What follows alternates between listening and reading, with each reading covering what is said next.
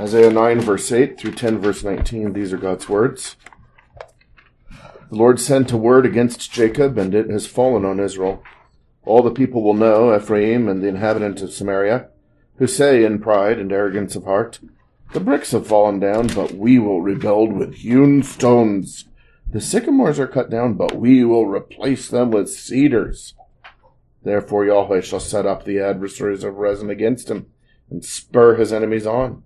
The Syrians before and the Philistines behind, and they shall devour Israel with an open mouth. For all this his anger is not turned away, but his hand is stretched out still. For the people do not turn to him who strikes them, nor do they seek Yahweh of hosts. Therefore Yahweh will cut off head and tail from Israel, palm branch and bulrush in one day. The elder and the honorable is the head. The prophet who teaches lies, he is the tail.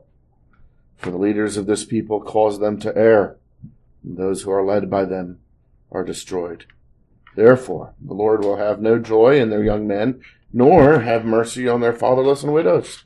For everyone is a hypocrite and an evildoer, and every mouth speaks folly.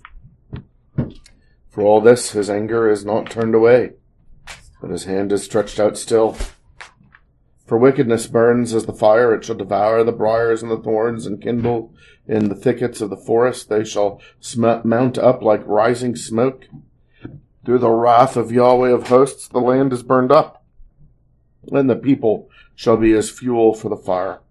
No man shall spare his brother, and he shall snatch on the right hand and be hungry. He shall devour on the left hand and not be satisfied. Every man shall eat the flesh of his own arm. Manasseh shall devour Ephraim, and Ephraim Manasseh. Together they shall be against Judah. For all this, his anger is not turned away, but his hand is stretched out still. Woe to those who decree unrighteous decrees, who write misfortune which they have prescribed, to rob the needy of justice, and to take what is right from the poor of my people, that widows may be their prey, and that they may rob the fatherless. What will you do in the day of punishment, and the desolation which will come from afar? To whom will you flee for help? And where will you leave your glory? Without me, they shall bow down among the prisoners, and they shall fall among the slain. For all this his anger is not turned away, but his hand is stretched out still. Woe to Assyria, the rod of my anger, and the staff in his hand is my indignation. I will send him against an ungodly nation, and against the people of my wrath. I will give him charge to seize the spoil, to take the prey, and to tread them down like the mire of the streets.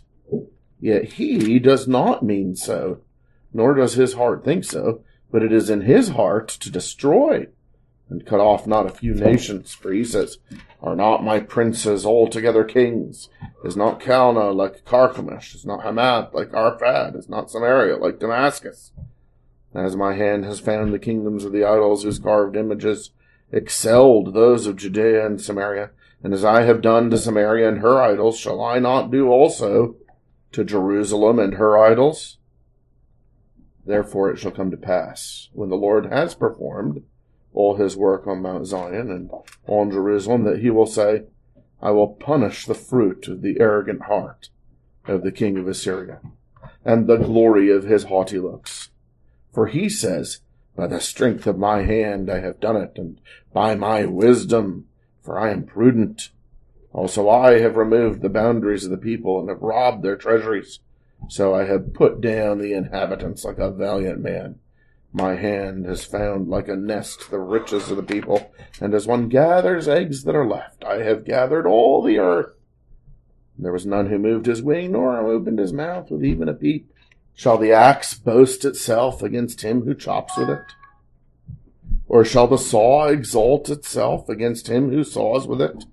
As if a rod could wield itself against those who lift it up, or as if a staff could lift up, as if it were not wood.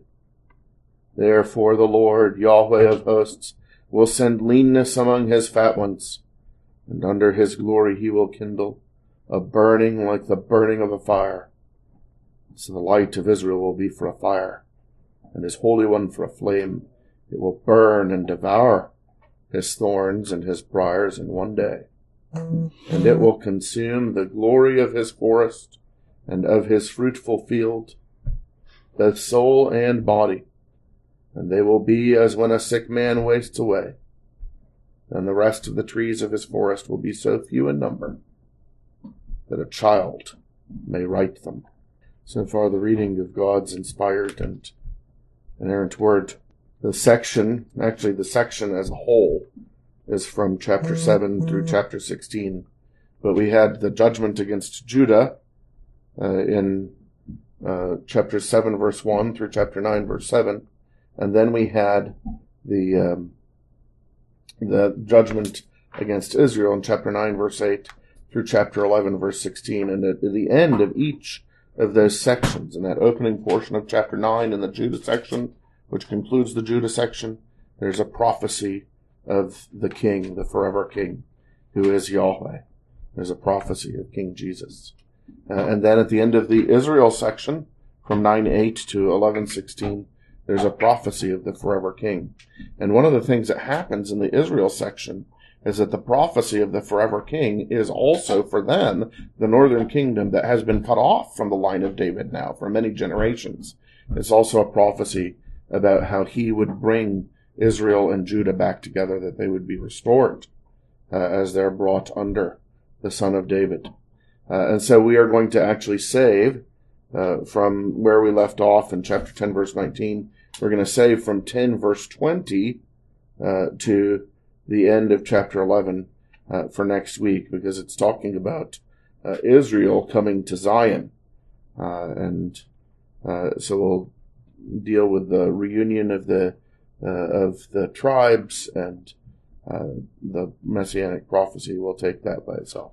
So that leaves us with from 9 verse 8 to chapter 10 verse 19, and the Lord first pronouncing judgment against Israel, and then pronouncing judgment against the one through whom he brings the judgment against Israel. Because Assyria is being used to judge Israel, but Assyria themselves are wicked and arrogant. And so the Lord is going to devastate and humiliate them, not only for their wickedness and arrogance in themselves, but because their wickedness and arrogance is against the Lord. And we'll see that in two different ways. So first, the judgment against the northern kingdom itself. You probably noticed as we were going through this refrain in verse 12 of chapter 9, for all this his anger is not turned away, but his hand is stretched out still. In verse 17, for all this his anger is not turned away, but his hand is stretched out still. In verse 21, for all this his anger is not turned away, but his hand is stretched out still. And then chapter 10 and verse 4, for all this his anger is not turned away, but his hand is stretched out still. The Lord brought many judgments upon the northern kingdom, and rather than repent, they resorted to their own devices, both externally and internally. So they resort to their own devices externally, and they're really impressed with their plans. The Lord has brought them some military ruin, some economic ruin, but in their response, you can see in verse 10 is, the bricks have fallen down, but we will rebuild hewn stones. The sycamores are cut down, but we will replace them with cedars. Their motto is, make Ephraim great again, and build back better, about their pride in themselves. And so their plan is actually to get in league with the Syrians and with the Philistines, and with this coalition they can defeat Assyria, and then they can worry about Syria and Philistia. But where they see themselves forming an alliance, verse 12, the prophet sees them being devoured. You don't form an alliance with Syrians and Philistines. In fact, that common knowledge runs down through history, even to this day, that you don't form alliances with such nations. Like forming alliance with Soviets or Chinese or really any of the wicked nations, which currently is all of the nations. There are others who would probably rightly say that about America today, which only serves their own interests. So where where the northern kingdom sees themselves forming an alliance in verse 12. The Syrians before and the Philistines behind. Isaiah is saying they're going to devour Israel with an open mouth. Also, their civil and religious leaders who are in it for themselves and trying to manipulate others. All they do is, A, vertically, they provoke God all the more, and B, they set an example for how the rest of the people will be. So whether it's the young men who are aspiring to these positions of rule in state and church, or even the fatherless and the widow, all of them become two-faced hypocrites. All of them become evildoers. By having those who are powerful be ruthless and proud in themselves, they make the entire nation offensive to God from top to bottom, the whole of them. And so God's wrath continues to burn against them. And this language then of burning characterizes the section that starts in verse 18 with the burning of the wickedness, and God's wrath is going to burn up the land where wickedness is spreading like a wildfire. And not only will they not be able to get relief by their wickedness as they turn on one another, but even when the only thing they have left is their own self to consume, they won't be able to get relief. And so you have the snatching on the right hand, devouring on the left hand. They still don't have help. So what does he say in verse 20? Every man shall eat the flesh of his own arm. And he's going to turn all of the people of God upon one another. He's going to give them over to their wickedness so that they become one another's instruments of destruction. All of this, why? Because rather than trust in the Lord, they trusted in themselves. And so he's going to say, to whom will you flee for help? You fleed to yourself, you fleed to Syria, you fleed to Philistia, you fleed to the up and coming cutthroat young men.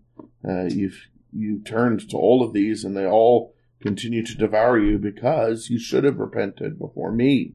And when the Lord is their enemy and they have nowhere else to turn, where then will they be able to go? So they didn't trust in the Lord. They didn't obey or serve the Lord. Those who were put in positions of authority, rather than ruling and judging according to the Lord's law, they decreed unrighteous decrees. Rather than being used by God to give justice to all, rich and poor alike, they robbed the poor and the needy of his justice, and they preyed upon widows and robbed the fatherless, etc. So they didn't trust in the Lord. They didn't consider their lives as an assignment to serve the Lord. They didn't rule and live according to the law of the Lord. And this is why God's wrath continues and doesn't turn away from them, because they did not turn back to him. And then there's Assyria, and we mentioned that there's two ways that Assyria sets his pride against God. One is one that Assyria should have known, but he is, of course, suppressing the truth and unrighteousness like all unbelievers do. He's an axe, a saw, a rod, and a staff, and he's acting as if he has within himself to do all the things that he is proud of having done. But this actually goes from being implicit. Whenever we're proud, our pride is against God, because we're before his face. We don't have anything that we didn't receive. And if you received everything good as a gift from God, then why would you be proud instead of grateful? But then it goes from being implicit to actually being explicit when he lumps Yahweh of hosts, the God of Jerusalem, in with all the rest of the cities and their idols that he's destroyed. And not only now is he failing to recognize that he's just a man, he's just a creature. He's just breathing dirt, no more powerful in and of himself than a piece of wood. And he's not just failing to recognize that. Now he is declaring himself boasting in his pride, even against the God of Jerusalem. And we will see how that turns out for him in chapters 36 and 37, when you get the actual speeches of the Rabshakeh on behalf of the king of Assyria, and when he attacks the God of Israel and says, don't let Hezekiah make you hope in Yahweh. Well, he will receive as his pride deserves. God opposes the proud, but gives grace to the humble. And so, my dear children, when we find ourselves afflicted, let us turn to the Lord. Let us use the opportunities that we have to examine ourselves and find those things of which we most need to repent. Let us be careful against pride. Let each of us, in the place that we have, in the home and in the church and community, let's take it as an assignment from the Lord to be done according to his word, and not to advance ourselves or our own agenda. And let us remember not only to trust in the Lord and to turn to him in repentance, but also to give him all of the honor, to give him all of the credit for any good that comes out of us, lest we provoke him to wrath, like Israel did or like Assyria did. Let's pray.